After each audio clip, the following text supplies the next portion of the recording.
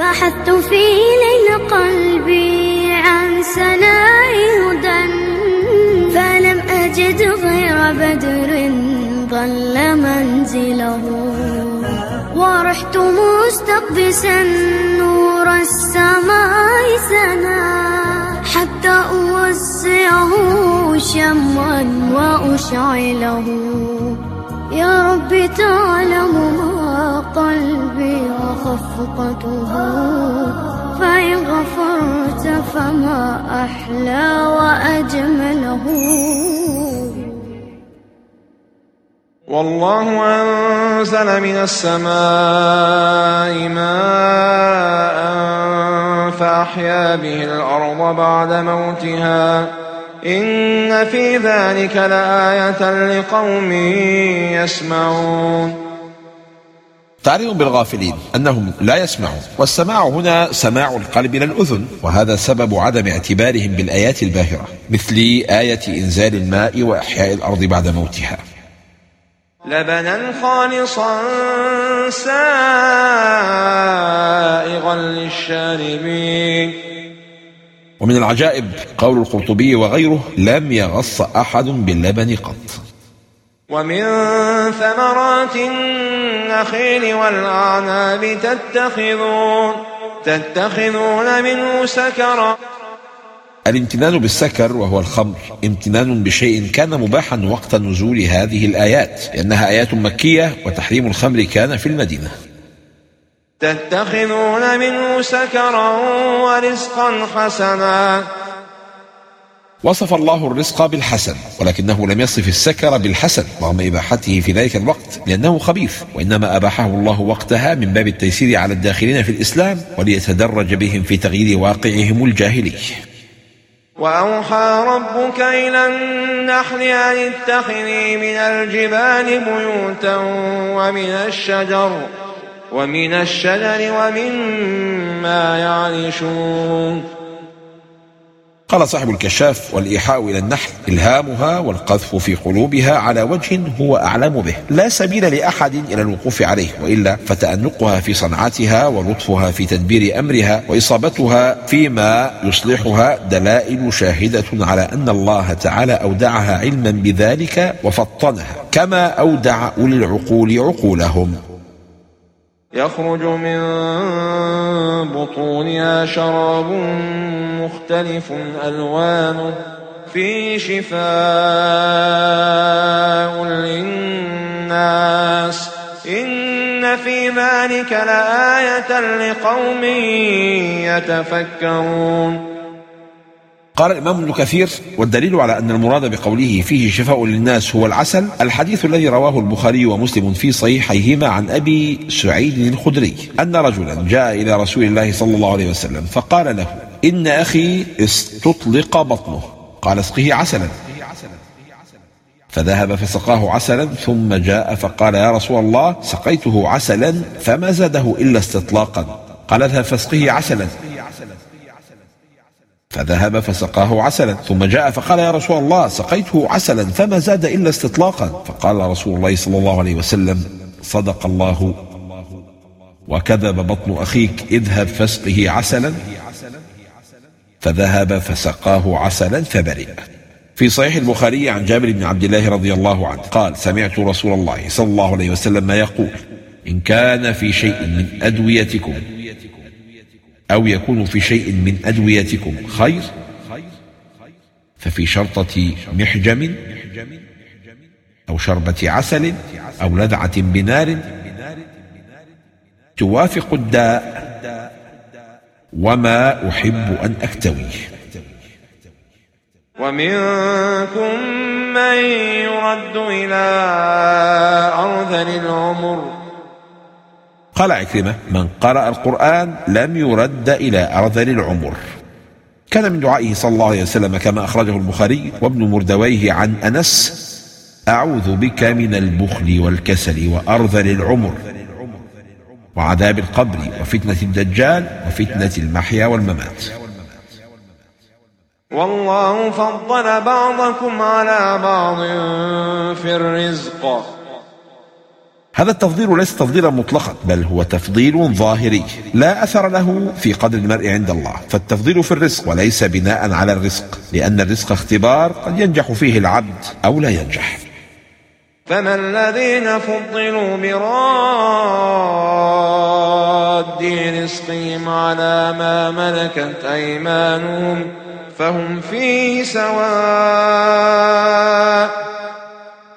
قال صاحب الكشاف: جعلكم متفاوتين في الرزق، فرزقكم أفضل مما رزق مماليكم وهم بشر مثلكم وإخوانكم، فكان ينبغي أن تردوا فضل ما رزقتموه عليهم حتى تتساووا في الملبس والمطعم، كما يحكى عن أبي ذر أنه سمع النبي صلى الله عليه وسلم يقول: إنما هم إخوانكم فاكسوهم مما تلبسون وأطعموهم مما تطعمون.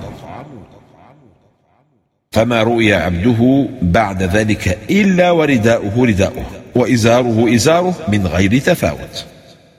أفبنعمة الله يجحدون. عن ابن عباس في هذه الآية يقول: لم يكونوا ليشركوا عبيدهم في أموالهم ونسائهم، فكيف يشركون معي عبيدي في سلطاني؟ والله جعل لكم من أنفسكم أزواجا. الزواج فطرة ولا تستقر النفوس إلا على شاطئ الزواج. وجعل لكم من أزواجكم بنين وحفدة. المراد بالحفدة أبناء الأبناء. روي عن ابن عباس أنه قال: الحفيد ولد الابن والبنت ذكرا كان أو أنثى. وقيل المراد بهم الخدم والأعوان، وقيل المراد بهم الأختان والأصهار، أي أزواج البنات وأقارب الزوجة. ورزقكم من الطيبات. أتبع ذكر نعمة الأزواج والأبناء والأحفاد بنعمة الرزق الطيب، لأنه لا يستقيم أمر العائلة بغير مال، فالعائلة والرزق مكملان لبعضهما. ويعبدون من دون الله ما لا يملك لهم رزقا من السماوات والأرض شيئا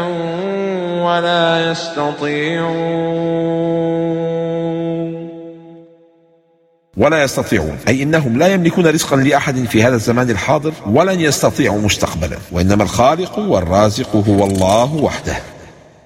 فلا تضربوا لله الأمثال. لا يوصف الله إلا بما وصف به نفسه، إما بما جاء في القرآن أو بما جاء على لسان نبينا صلى الله عليه وسلم. ضرب الله مثلا عبدا مملوكا. قال ابن الجزي: مثل لله تعالى وللأصنام، فالأصنام كالعبد المملوك الذي لا يقدر على شيء، والله تعالى له الملك وبيده الرزق ويتصرف فيه كيف يشاء، فكيف يسوي بينه وبين الأصنام؟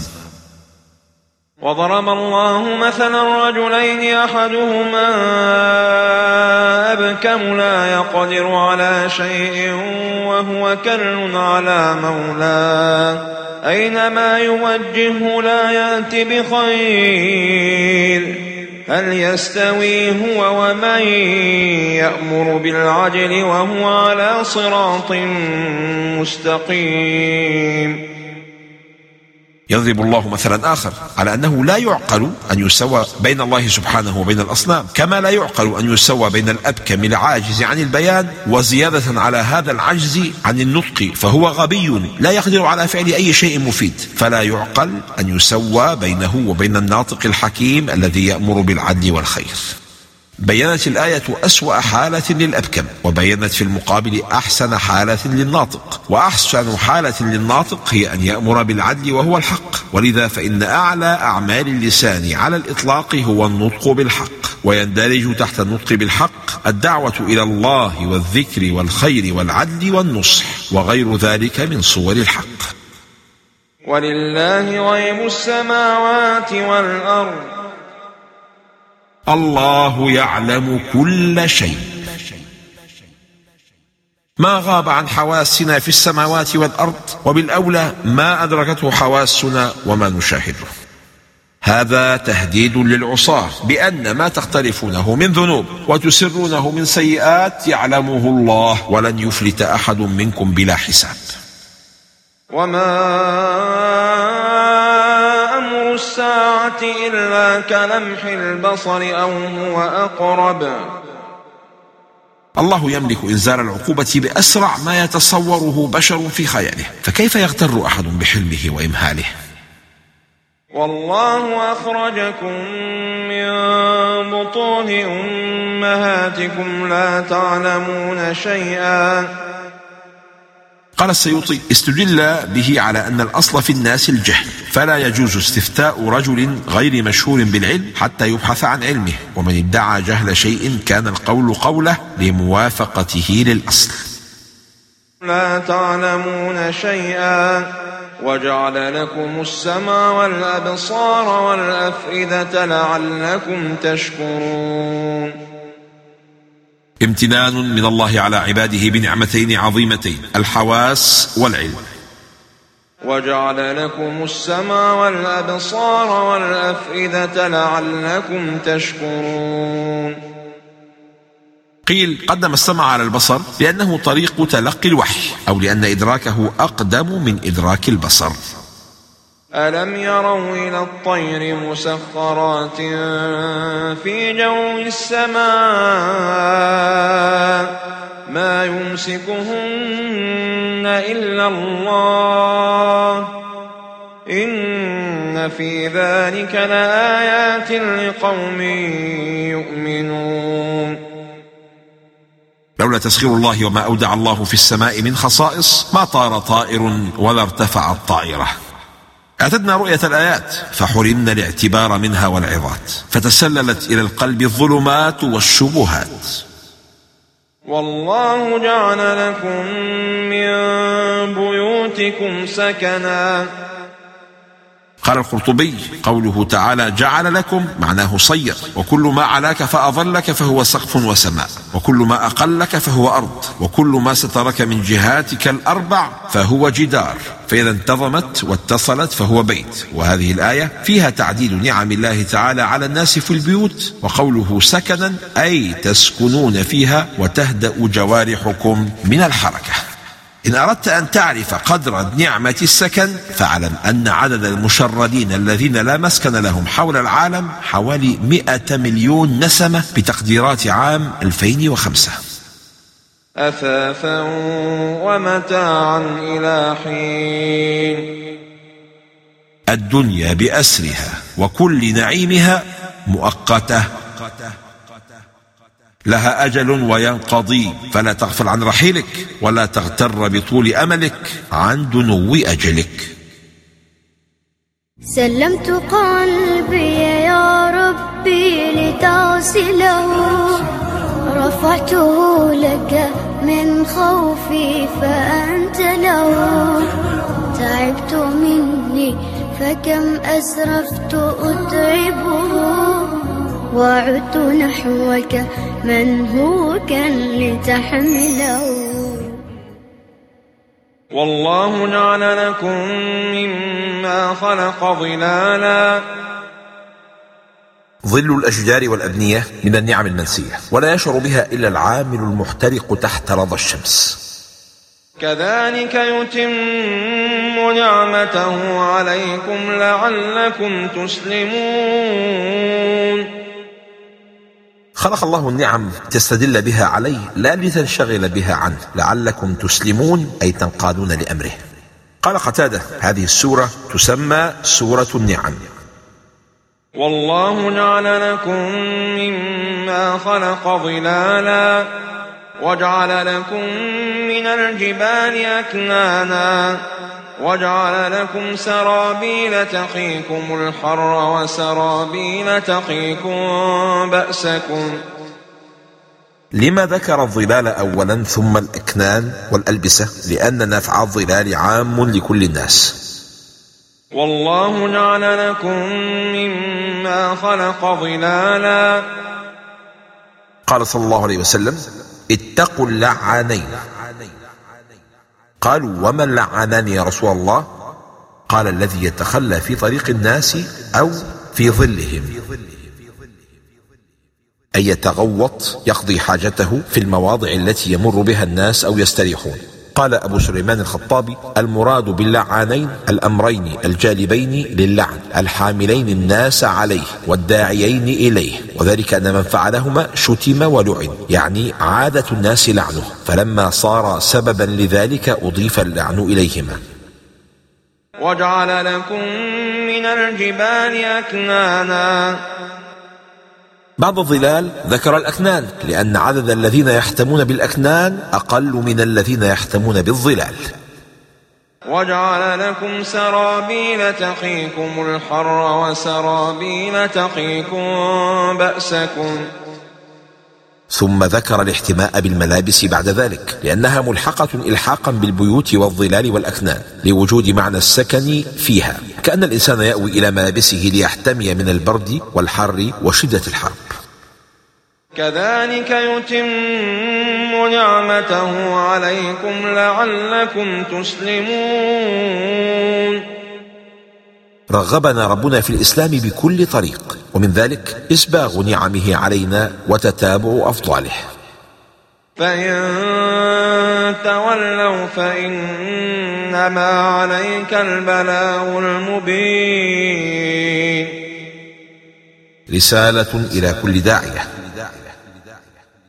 بألا يصاب باليأس من قلة المستجيبين أو قلة السامعين، لأن وظيفته دعوة الناس لا إجابتهم، وتوفية الله لأجور الدعاة بحسب جهدهم لا بحسب الاستجابة لهم. البلاغ المبين.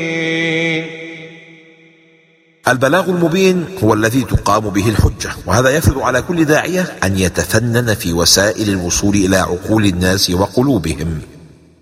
يعرفون نعمة الله ثم ينكرونها وأكثرهم الكافرون. ليست المعرفة وحدها سببا كافيا للهداية، فكم من أناس يعرفون الحق ولا يتبعونه. ويوم نبعث من كل أمة شهيدا ثم لا يؤذن للذين كفروا ولا هم يستعتبون. قال ابن عباس: شهيد كل أمة نبيها يشهد لهم بالإيمان والتصديق وعليهم بالكفر والتكذيب. ثم لا يؤذن للذين كفروا ولا هم يستعتبون. لا يؤذن يوم القيامة لأهل النار في الاعتذار، ولا يؤذن لهم بالرجوع إلى الدنيا لتدارك ما ضاع من الأعمار. وإذا رأى الذين ظلموا العذاب فلا يخفف عنهم ولا هم ينظرون. خوفهم لن يخفف عذابهم، ورعبهم لن يقلل آلامهم، ومن هول عذاب النار أنه لا يخفف أبدا مهما طال. فألقوا إليهم القول إنكم لكاذبون. أي ألقت إليهم الآلهة القول، فنطقت الأصنام بتكذيب من عبدها بأنها لم تكن آلهة، ولا أمرتهم بعبادتها، وفي إنطاق الله للأصنام ظهور فضيحة الكفار. وألقوا إلى الله يومئذ السلام وضل عنهم ما كانوا يفترون. هذا إعلان الاستسلام، إعلان الاستسلام يوم القيامة مقترنا بانكشاف كذب المفترين، والتعبير بصيغة الماضي للتحقيق، وأنه أمر أكيد. الذين كفروا وصدوا عن سبيل الله زدناهم عذابا فوق العذاب بما كانوا يفسدون. ليس عذاب الكفار درجة واحدة.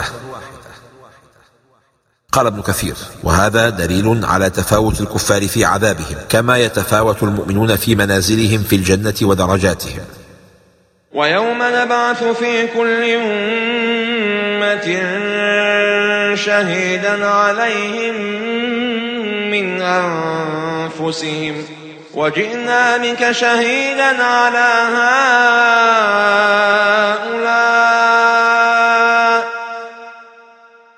قال محمد إقبال: جاء سائل فطرق بابنا بعنف، فضربته بعصا على رأسه فتناثر ما جمعه، فتألم والدي وسال الدم من عينيه، وقال: يا بني، غدا تجتمع أمة خير البشر أمام مولاها، ويحشر أهل الملة البيضاء حكماؤها والشهداء والعلماء والعصاة، ويأتي هذا السائل المسكين صائحا شاكيا، فماذا أقول إذا قال لي النبي صلى الله عليه وسلم: إن الله أودعك شابا مسلما فلم تؤدبه بأدبه، بل لم تستطع أن تجعله إنسانا. فانظر يا ولدي عتاب النبي الكريم ومقامي في خجلي بين الخوف والرجاء، أتفضح أباك أمام مولاه؟ يا ولدي، كن برعما في غصن المصطفى، وكن وردة من نسيم ربيعه، وخذ من خلقه الطيب بنصيب. ونزلنا عليك الكتاب تبيانا لكل شيء. قال ابن الجوزي: فأما قوله لكل شيء فقال العلماء بالمعاني، يعني لكل شيء من أمور الدين، إما بالنص عليه أو بالإحالة على ما يوجب العلم، مثل بيان رسول الله صلى الله عليه وسلم أو إجماع المسلمين. إن الله يأمر بالعدل والإحسان وإيتاء ذي القربى وينهى عن الفحشاء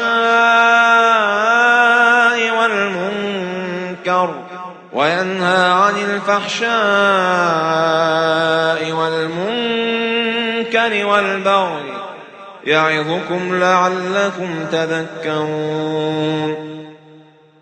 قال الفيروز آبادي: فالإحسان فوق العدل، وذلك أن العدل هو أن يعطي ما عليه ويأخذ ما له، والإحسان أن يعطي أكثر مما عليه ويأخذ أقل مما له، فالإحسان زائد عليه، فتحري العدل واجب، وتحري الإحسان ندب وتطوع، ولذلك عظم الله ثواب أهل الإحسان. قال ابن مسعود: ما في القرآن آية أجمع للخير والشر من هذه الآية. وأوفوا بعهد الله إذا عاهدتم. عهد الله هو أوامره وتكاليفه الشرعية، والوفاء به يكون بتنفيذ أوامره واجتناب نواهيه. ولا تنقضوا الأيمان بعد توكيدها وقد جعلتم الله عليكم كفيلا إن الله يعلم ما تفعلون.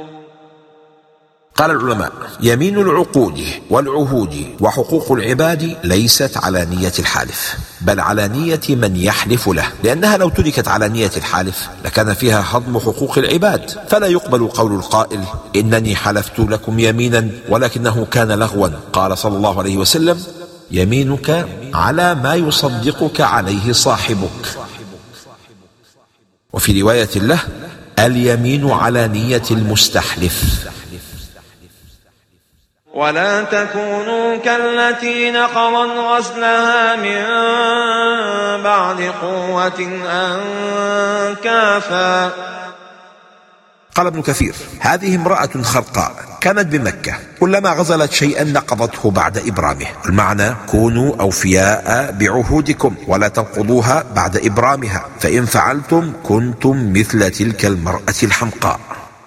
قال مجاهد: كانوا يحالفون الحلفاء فيجدون أكثر منهم وأعز، فينقضون حلف هؤلاء ويحالفون أولئك الذين هم أكثر وأعز، فنهوا عن ذلك.